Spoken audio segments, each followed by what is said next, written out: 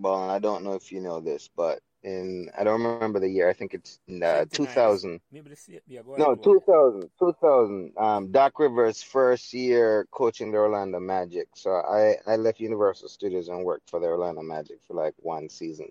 Doc Mm-hmm. Rivers' first year. And Mm-hmm. at the time, the Magic had acquired the Miracle WNBA team. Mm-hmm. And because of the Miracle, I got a chance to work with some of the recruiters. And your name was a known name among the Jamaican girls who were trying out for the Miracle team. Because I Lord. remember talking with them, and they brought your name up several times. Oh God. The other side of my life. Yes, I Uh-huh. remember. Yep, yep. That was when I went to college and I was playing and pretty decent basketball player. Well, that's I at didn't least follow through on it. that's more than But Jelly, decent, Carol. the point is that Carol's name was mentioned among the professional recruitment team Elite. for Yeah, basketball in exactly. the US. In the So you have to US. give her props. You have to give her props for Right, that right, master. Tony, right. That's why I'm not such underestimate our talent and our contribution. Because if she reach a level, I never reach a level Where of Carol.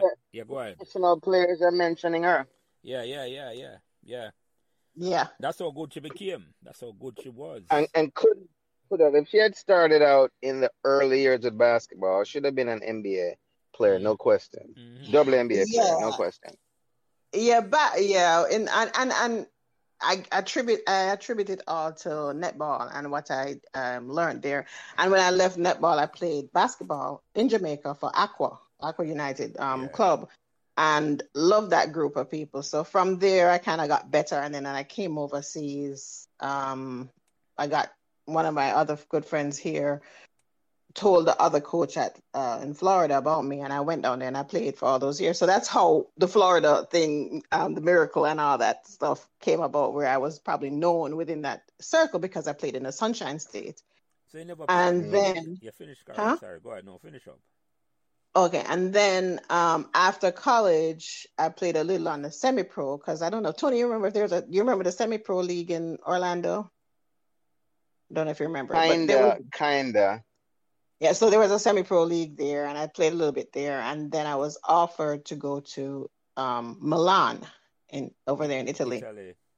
Yeah, but I didn't want to do that.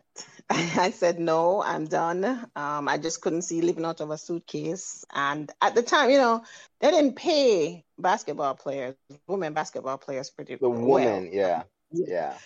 So for what I was going to do and leave my family, like I said, remember my family is close, so I didn't to leave them and go over there to live out of a suitcase at a hotel and all that. I just couldn't see past that. And then I saw what the opportunities of what I could do in the workforce here overseas. I just said that's it. I hung up my shoes. Yeah. You never take on the trailblazing thing. And No. And like Tony said, my name came up a couple of times, and I knew about it, and I got calls about it, but I hung up the sneakers. And nothing wrong with that, Carol. Nothing wrong with that at all. Because No.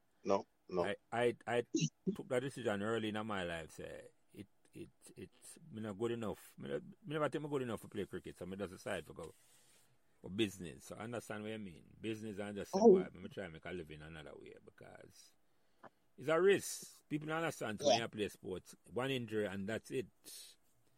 Oh yeah, you go through tons of it. I mean, as you're going through the years of playing, your body take a beating. Yeah. And I'm glad for that memory there, Tony. See, that's why I request you, Yeah. Requested, yeah. The girls there with sugar. So, Carol, you never play basketball while you were at Meadowbrook. It's after you leave Meadowbrook, you started playing.